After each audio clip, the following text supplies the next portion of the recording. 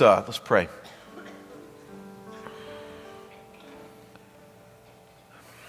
Father God, it's good to be here in this place today. It's good to hear a story like Matt's that brings all of us back to the central reality of this world, which is your activity in it as you bring about your redemptive purposes in our life. And Father, I, for one, was moved as I heard Matt talk about the fact of living so many years not walking with you, and yet to have you intervene in such a way that you drew him to yourself. So that song that we just prayed, I hope, Lord, conveys the attitude of our hearts that we want to be drawn close to you even now. God, there's a lot of diversity in this room when it comes to our spirituality, I'm sure. Some of us have been veteran believers for a long time. We're here just to continue to learn and grow and forge ahead. Lord, there might be some of us that are brand new to the faith, and we can relate to Matt's story real well. There might be some of us here, Lord, today that have yet to find you through faith in your Son, Jesus. And so, Lord, we continue that journey toward you. God, I pray that as we parse out your word today, as we look at a picture that might help us understand your word on a deeper level, this idea of adulthood, I pray, God, that you would give us ears to hear and eyes to see, wisdom that can only come from you. And may we go out of here, Lord, not only just a bit changed, but ready for life ahead with some tools that only you could give us. So we thank you for our worship time now. We pray these things in Jesus' holy and precious name. Amen. Well, I think just about every one of us are familiar with the old phrase, a picture is worth 1,000 words, right? A picture is worth 1,000 words, especially in our video and visual generation. This is so true. Of course, if you follow much about the art world, you sometimes know that a picture is worth like $11.7 million, right? That's exactly, look up here on the screen, of what one of Andy Warhol's paintings went for at an auction at Christie's a few years ago. Imagine that, $11.7 million for a painting of a Campbell's soup can with the label torn on it from a guy who spent most of his life helping counterculture hippies justify their cause. Now, I got to tell you, folks, when I read that a few years ago, I thought to myself, I'm no art aficionado. I've gone on record saying that, but it's things like this that cause some of us who are not a part of the art world to shake our head a little bit. And maybe even some of you who are into art as well. In fact, when I read this a few years ago, I thought to myself, can you imagine, give me another click here, guys, how many 1965 GTOs 11 million bucks would buy, right? Now that's art. That's art right there. I mean, boy. No, I'm just having fun with you. Here's the point. A picture really is worth 1,000 words. Maybe not $11.7 million, but we all know that a picture can speak volumes to you and me. Especially, I would argue, in the culture that you and I live in today, in which we live in a very visual, digital kind of culture. We've learned to relate or be spoken to through pictures. And so among many other things, that's what this series that we're in right now is all about. We're looking at a group of paintings done by a 19th century artist, give me another click, thanks guys, by the name of Thomas Cole, in which through 4 landscape scenes, he allegorically depicts the 4 main seasons of life: childhood, youth, adulthood, and old age. And what he is after in these paintings is trying to help us come to grips with what each season in life is really about, especially on a spiritual and relational level. He's bent on getting us to think more deeply about each season of life than we generally might do. He's trying to get us more than just skin deep. And so far, we've looked at childhood, we've looked at youth, and today we come to the third painting in Cole's series, that of adulthood. And to help you, what we've done is we put a very, very nice reproduction of this third painting in your bulletin today. I'd invite you to pull it out right now. And we're going to look at this today. And we're going to bounce off this into the scriptures and try to take home some truths on what God has to say to us about this season of adulthood. And I don't know about you, but when I was first viewing these paintings in the National Gallery a few years back, I did the first one, childhood, and then I got to the second one, youth. And when I got to this third one, I was like, wow. That is adulthood as I'm starting to experience. I thought, what a realistic portrayal of the journey that many of us experience, obviously in varying degrees, when we increasingly go through adulthood. And so as I've spent some time researching and pondering this painting over the last few years, as well as matching it up against what the Scriptures say about life as adults, I want to share with you in our time remaining no less than 3 truths that I believe will help each of us make sense about what this season of life that some of us are smack dab in the middle of is all about. And so the first thing that we need to recognize, though not always fun and easy to swallow, but so incredibly life-preparing, is this. Look up here on the screen. And that is that life in a fallen world will never be easy. And get this, we should stop expecting it to be so. Have you learned that yet? That's what Cole's painting teaches us here, that life in a fallen world, especially as you get into adulthood, isn't going to always be easy. And even more importantly, for us as Americans today, we should stop expecting it to be easy. Look with me again at Cole's third painting here, and notice what he says in his own words about what he's trying to communicate. He says, storm and cloud enshroud a rugged and dreary landscape. Bare impending precipices rise in the lurid light. The swollen stream rushes furiously down a dark ravine, whirling and foaming in its wild career. So you have this landscape that obviously has drastically changed from the calm, serene scene of childhood, as well as from the bright, optimistic one that we looked at from last week from youth. And it's now a bit more like life as many of us have experienced it, right? Kind of overcast, a little bit rocky, complete with waters that flow not just freely, but even roughly. And it looks just like things are going to get even worse as this Voyager moves down the river. And as you're looking at this new scene, focus even more closely on the boat and the Voyager. I've given you a close-up here on my screen, and look at what Cole goes on to say. He says the Voyager is now an adult of middle age. The helm of the boat is gone, and he looks imploringly toward heaven, as if heaven's aid alone could save him from the perils that surround him. I mean, as this Voyager moves on, this boat that was once filled with spring day flowers and was as untouched as kind of like a new showroom car is now worn from wear, right? And the rudder that was the only thing that could steer this doggone thing is now broken off. And so the boat's being carried alone by the stream of Providence, heading toward even rougher waters. And this Voyager's no dummy. He sees this. He realizes what is happening and what is right before him. And so he does the only thing that you know to do in adulthood. He hits one knee and with folded hands looks up toward God and says, help.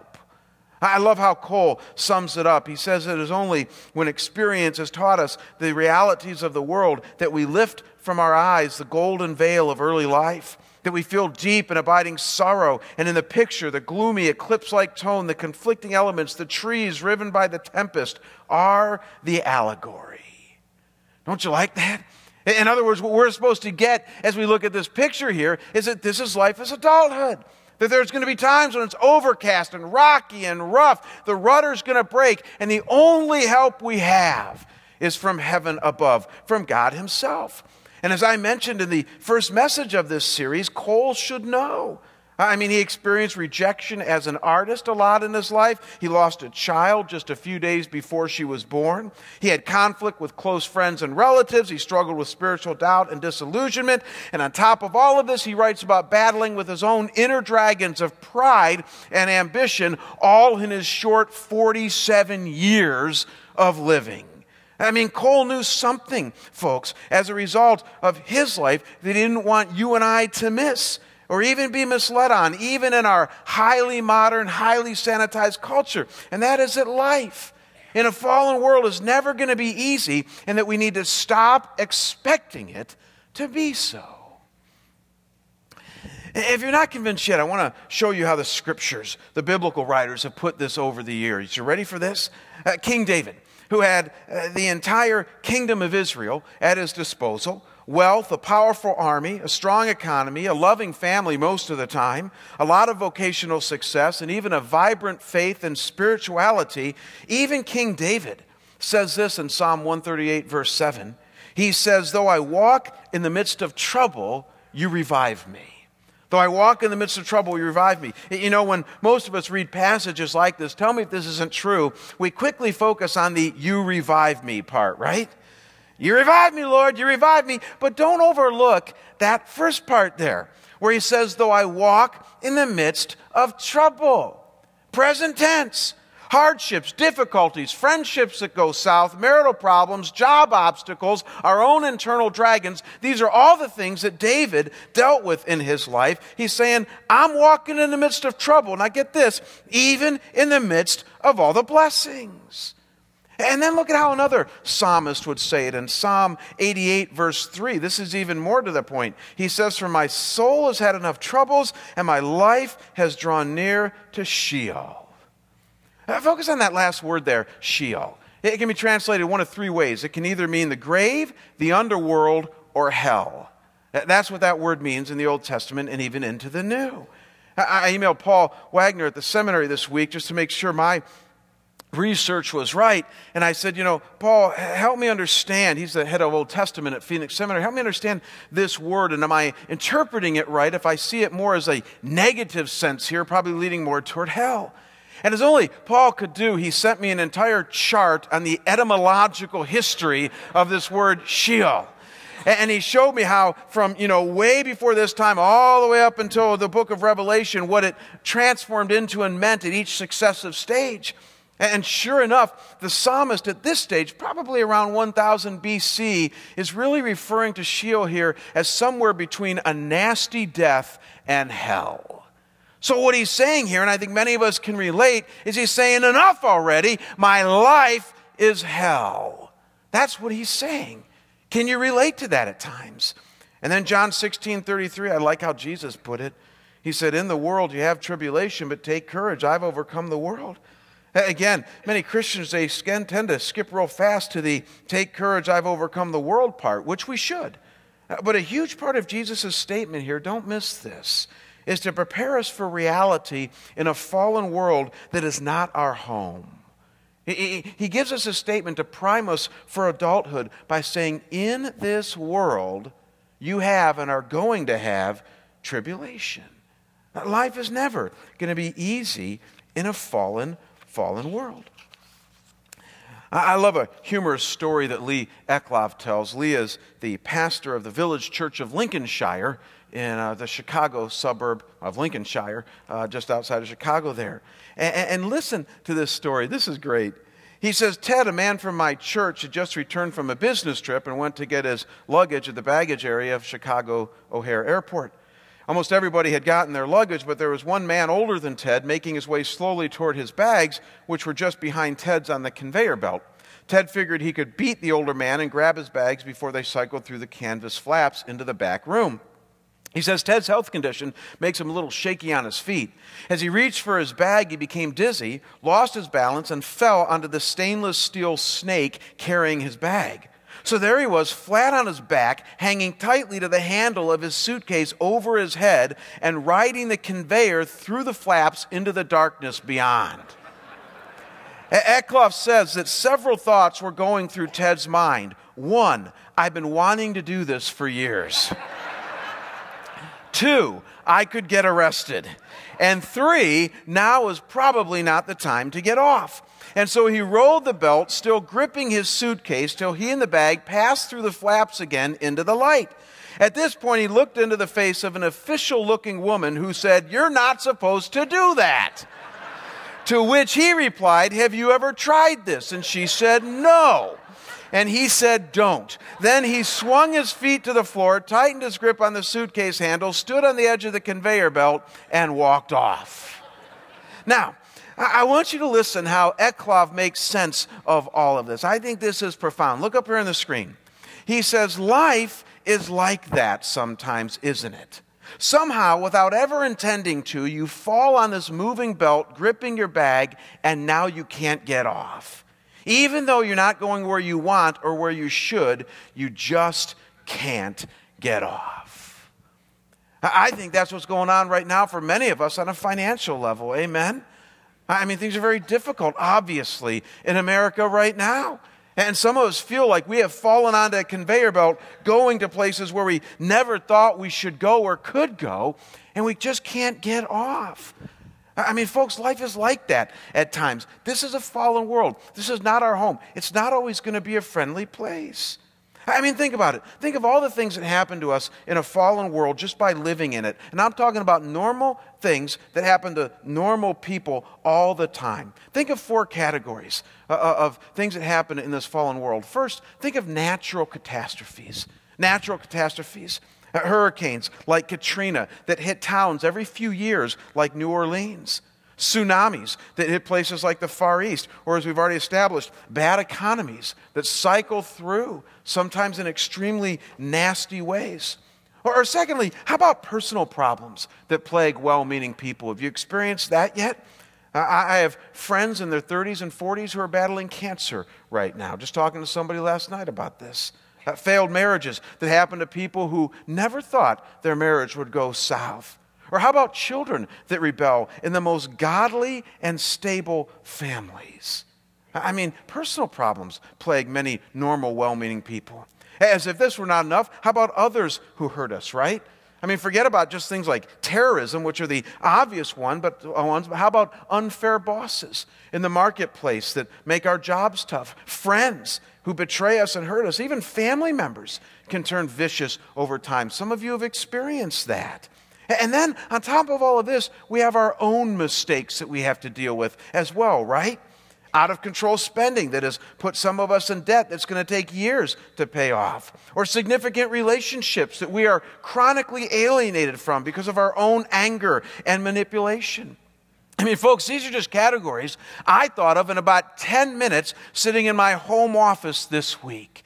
If you and I were having a cup of coffee at Starbucks or wherever you go today, and I asked you to list some of your own categories, you'd come up with them just like that, wouldn't you? Because you live in the same world that I do. And that's the point, that there's something incredibly preparing, incredibly reality-based, and even freeing about finally recognizing and coming to grips with the fact that in a fallen world, bad things are going to happen at times, even to good people. That rough waters are going to hit, the clouds are going to turn gray, and the terrain's going to get difficult.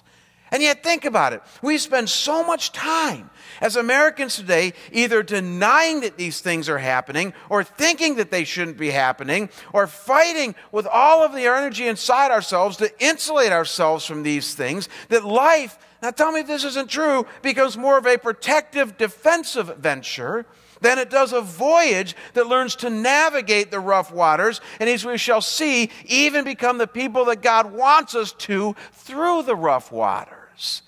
In other words, we just try to get out of the boat. We try to say this isn't happening. We try to deny this or somehow sanitize the whole process. And there just comes a point in life where you just have to begin to expect, and even at times accept, that life in a fallen world isn't going to be easy. It's what growth and maturity and, quite frankly, character is all about. Now, I got to tell you, this is a critical thing. People have been asking me a lot, obviously, with all that's going on in our economy, hey, Jamie, what do you think God's up to? You know, why is he allowing all this bad stuff to happen? And I'm actually going to do a message right after Easter. I decided this week, before we get into the 2 Peter series, I put it all off one week. We got margin, and I decided I'm going to do a message right after Easter, hopefully to get some of the Easter crowd back again, called God and the Economy. And so I'm going to help us try to make sense as best I can, biblically speaking, of what's happening with our economy and God and where is he and what's he up to and all that stuff in it. But you know, one of the things, the answers that you'd get if you talk to some of the World War II generation Christians that are still around. In fact, many of you are in this service here.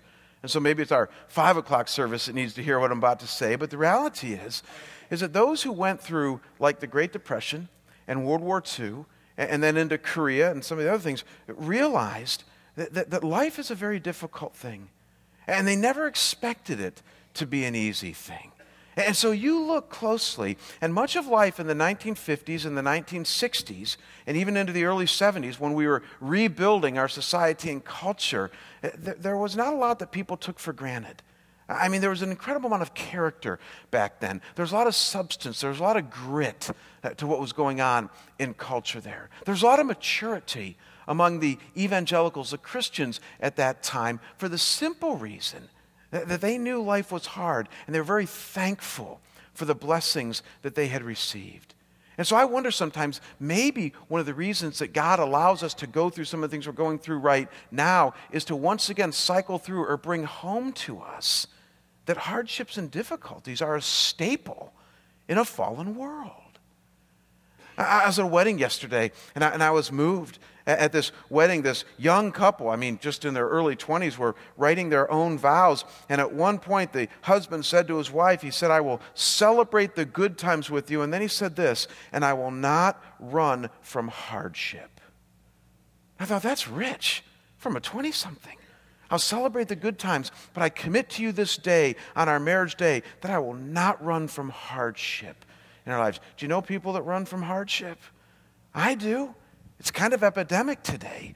And yet the reality is that life is never going to be easy in a fallen world. And we do great service to our soul by not expecting it to be so.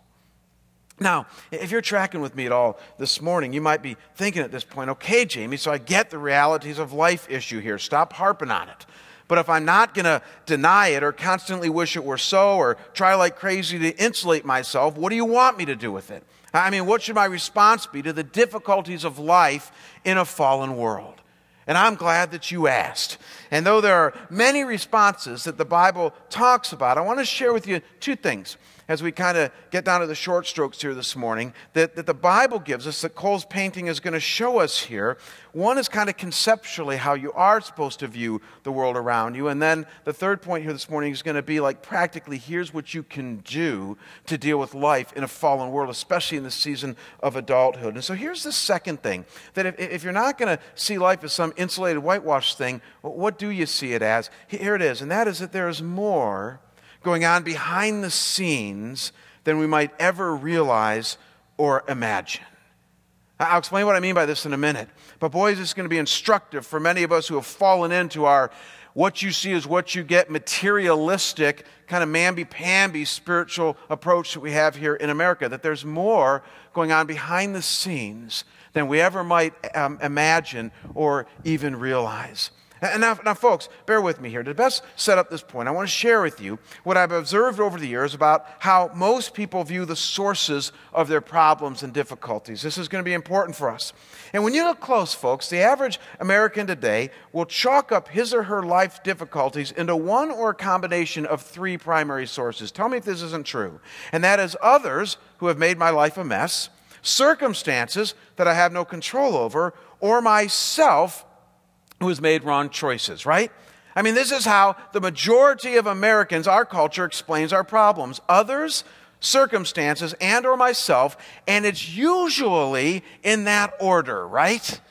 Think about your friends that you talk to. Think of the water cooler conversations or, the conversations that you have at Starbucks with a buddy, or that's twice I've mentioned Starbucks today, isn't it? Anyways, or wherever you talk with people. Think about TV shows that you watch, radio shows that you listen to, the latest Hollywood movie you see. The pattern that we pick up is that the source of our problems are others, circumstances, or myself, or a combination of these, and it mostly defaults to others and circumstances. And further, on top of this, if there is any kind of spiritual or more subjective thing going on, what our contemporary culture does is chalk this up to fate, right? How many times have we heard that? This unexplained, impersonal, spiritual force that kind of determines how things should go, right?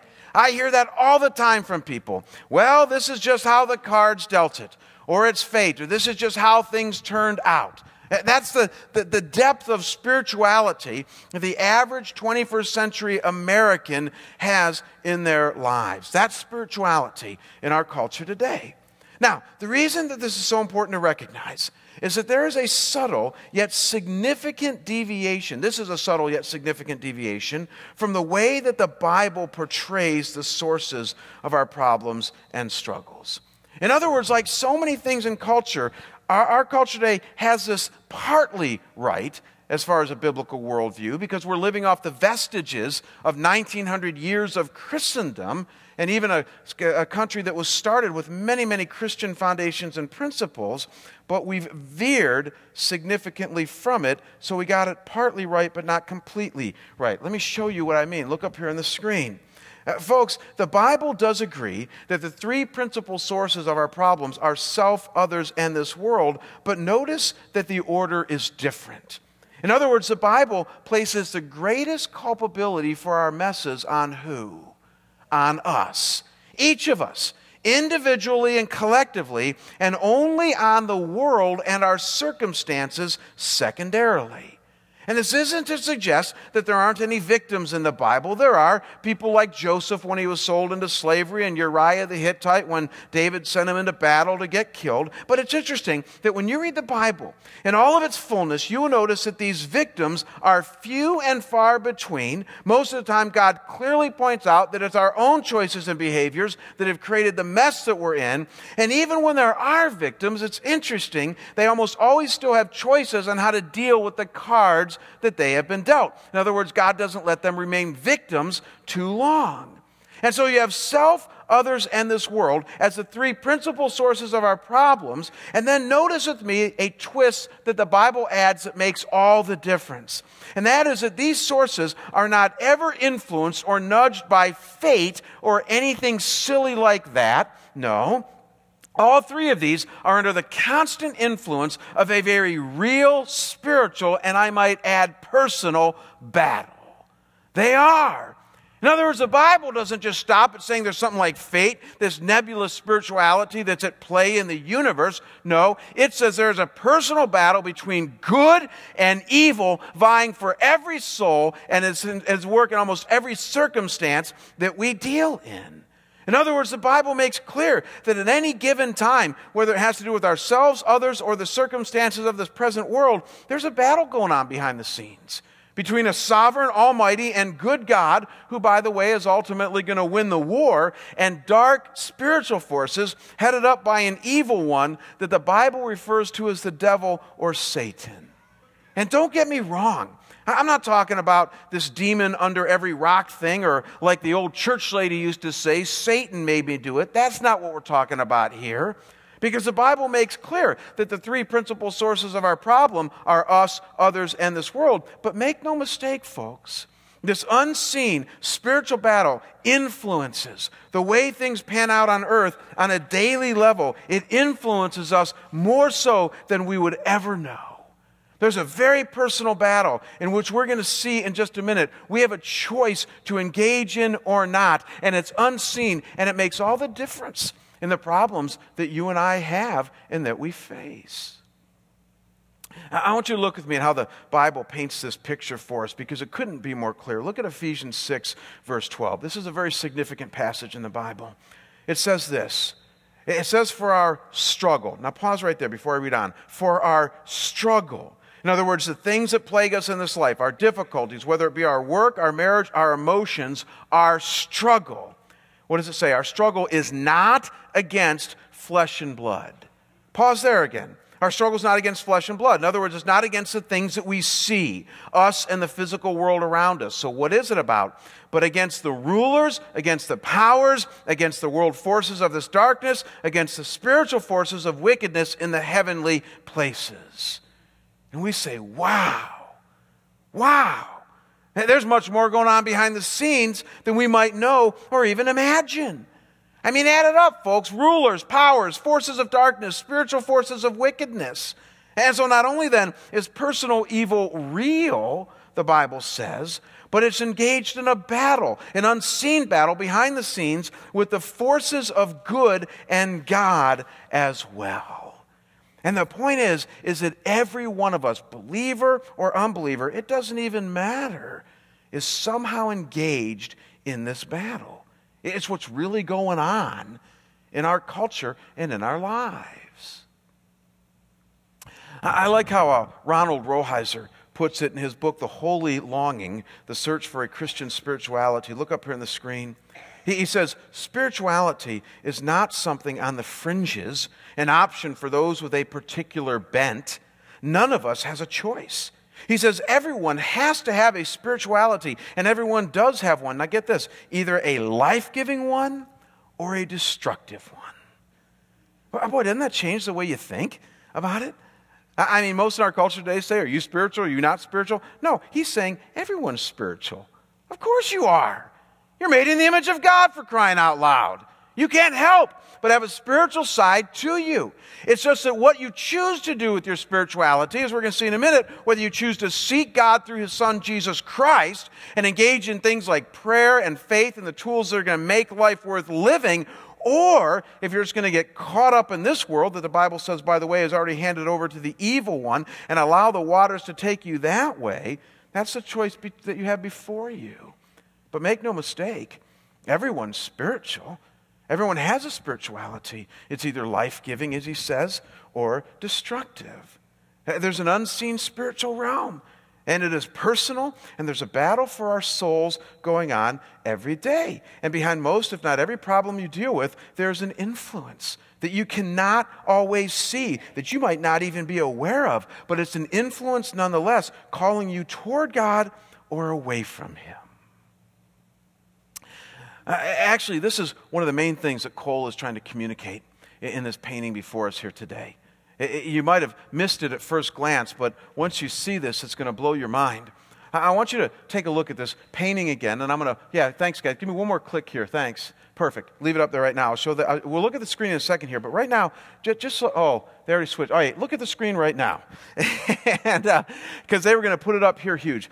When you look at your painting there and then up here on the screen, here's what I want to point out. When you look at the painting as a whole, up in the upper left-hand corner, there's that light coming through, which is obviously the guardian angel there, symbolizing God's presence in our lives.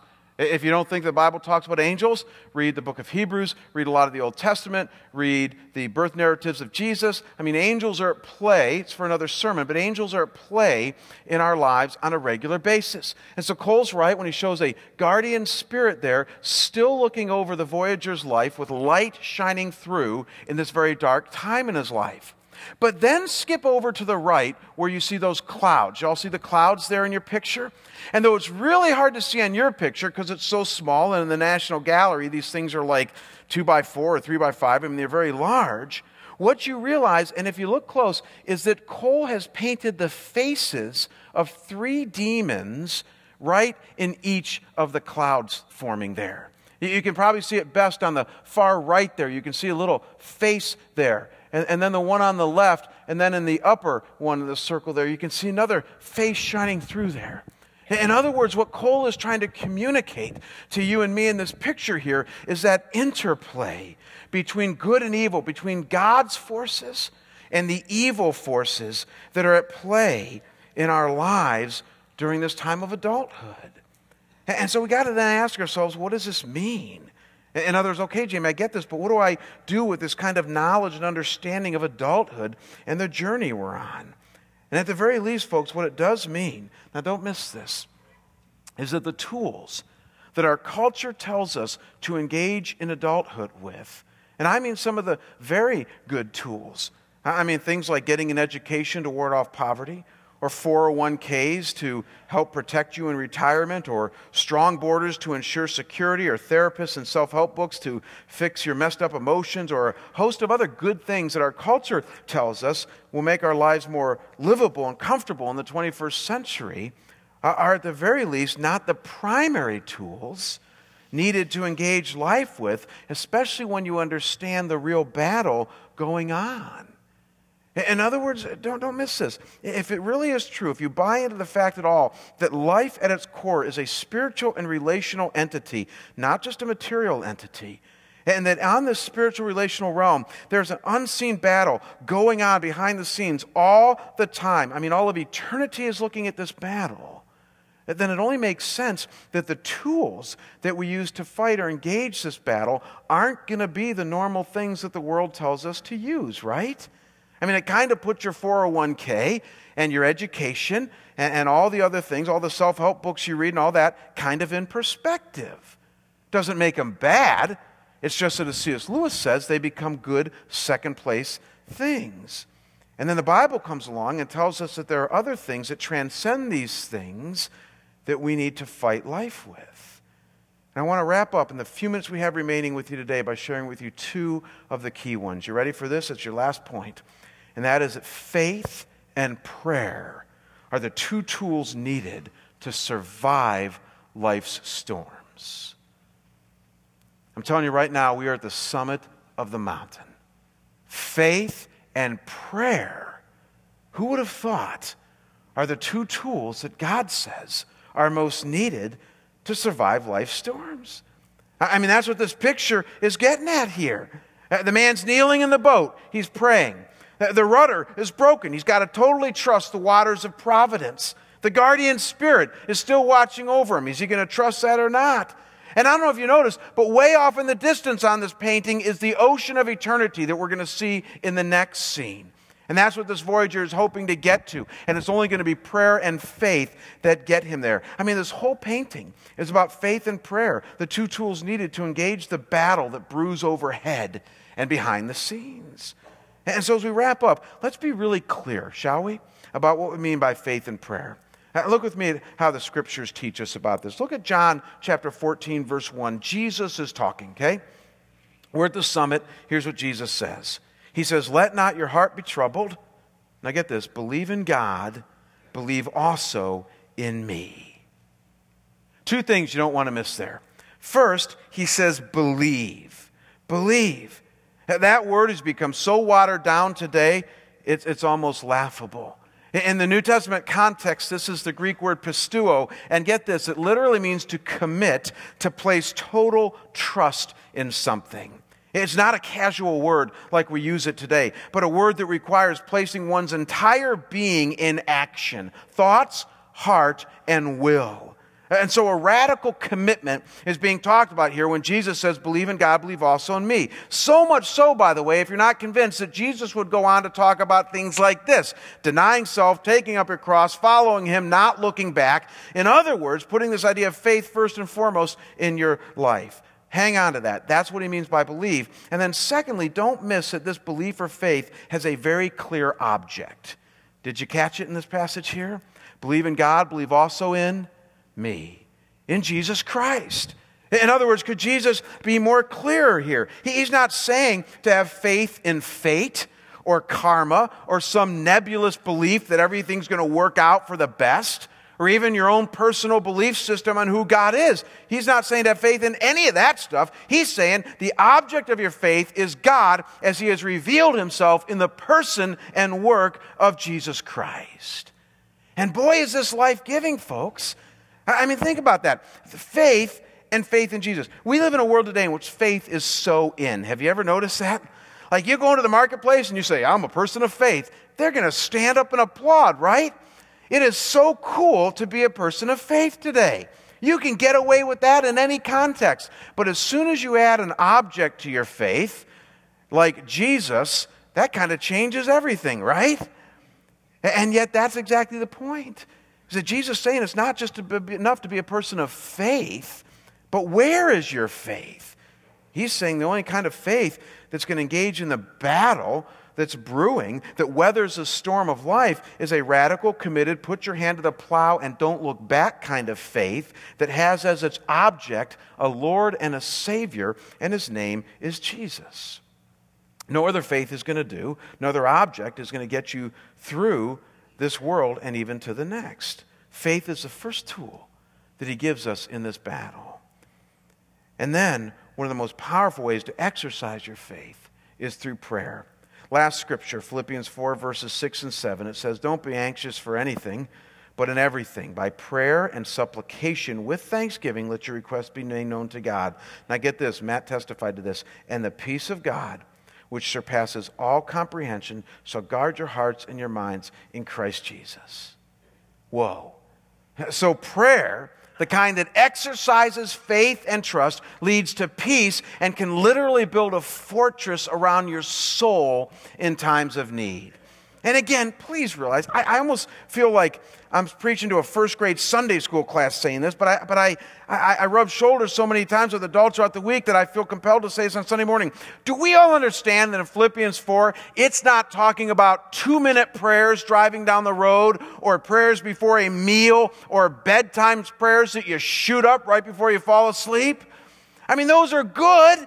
I do those. If I didn't, all of you would say, I don't think you're a very good pastor. But if that's the sum total of our prayer life, then maybe that's why so many Christians are anemic today, right? I mean, the reality is this is talking about gritty type of prayer. This is talking about long type of prayer. This is talking about those of us who, when a church calls an all-church prayer meeting, hint, hint, we are there, right? This is the kind of prayer that gets into a small group, and if we share for an hour and then the leader says, let's wrap up in prayer for 5 minutes, we say, no, time out. We just shared our lives. Why don't we pray for a half an hour? And then you say, well, Jamie, that's long and it's boring. Well, then cause yourself to go, whoa, what's wrong with me? I can watch Seinfeld for a half an hour, but I can't pray for a half an hour. I'm not trying to put guilt trip on you guys, but you ought to ask yourselves, what's wrong with me? That I can be entertained by culture for a half an hour, but I can't be in the presence of God, my Father, and His Son Jesus, and the power of the Holy Spirit to pray. I mean, I'm with you. There are times I get tired at an elder meeting, and because elders pray a lot, and then the elders are praying, and they're going on and on and on. And I'll be honest, there's some nights where I'm just going, would you land the plane already, or something like that, right? But when I do that, I'm saying to myself, what's wrong with you, Rasmussen? Come on. I mean, this is prayer. This is engaging in that battle. This is the kingdom of God versus the kingdom of darkness. And it's only going to be one in the realm of prayer. And so that just inspires me to pray more and more and more. And I can tell you this, Scottsdale Bible Church will never become the church that God wants her to. I mean, we're a good church, but we're never going to rise to the level He wants us to if we don't learn to pray. As one author said, like Jesus is coming back tomorrow. See, if Jesus come back tomorrow and you guys knew it for sure, you'd be praying today, wouldn't you? You would. So would I.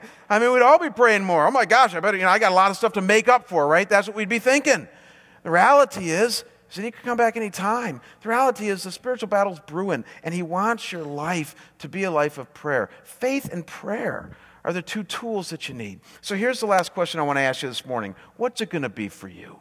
In other words, are you going to see life realistically for what it is, fallen and hard, or are you going to remain in denial? Secondly, are you going to recognize the battle behind the scenes, or are you just going to continue to stick your head in the sands and listen to culture? And thirdly, what tools are you going to use to get through? Is it going to be prayer and faith, or is it going to be business as usual? 3 questions that I hope you answer very much in the positive, that this picture teaches us and this word confirms. Why don't you bow with me and pray? Father, I thank you once again for just so many ways that you come into our lives and bring truth to us that we desperately need. And Father, obviously through Jesus 2,000 years ago, and through your word that we've had for thousands of years as well, you come into our lives and you give us truth that we need, that we must have in order to know you and make something purposeful of our lives this side of heaven. Father, I thank you as well that then you take servants like Thomas Cole, whom you entered into his life in the later years of his life, who then draw or paint some beautiful landscape scenes that allegorically bring home to us the truths of your word. Thank you for that. And so, Lord, as we bounced off of these things today into our own lives, I can only pray that you would help each of us to have a real reality-based view of the world that we live in. May we not be duped into thinking that somehow life is going to be easy in a fallen world that's filled with sin, that, Lord, we would realize that remains till heaven, and that, Father, this side of heaven, there's a battle. And, Lord, help us to realize, too, that battle is real. We don't see it, so we tend to think it's not real. But, God, maybe help some of us today realize that there really is a battle between good and evil, between truth and non-truth, between you as the sovereign, all-creator, all-knowing God who has revealed himself in Jesus, and dark spiritual forces that vie for our attention each moment of each day. And then, Father, I pray most tenderly that you would help Scottsdale Bible Church, these good people here today, to be people of faith and prayer. That faith would be one of total commitment, and its object would be Jesus, your Son. And that prayer, Lord, would be something that we don't reserve just for mealtime or bedtime, but something that we learn to engage in each moment of each day and with each other in substantive ways. God, thank you that you love us enough that you show us these things. May we now love you back by doing them. We pray these things in Jesus' holy and precious name. And all of us say together, amen. God bless you. We'll see you guys next week.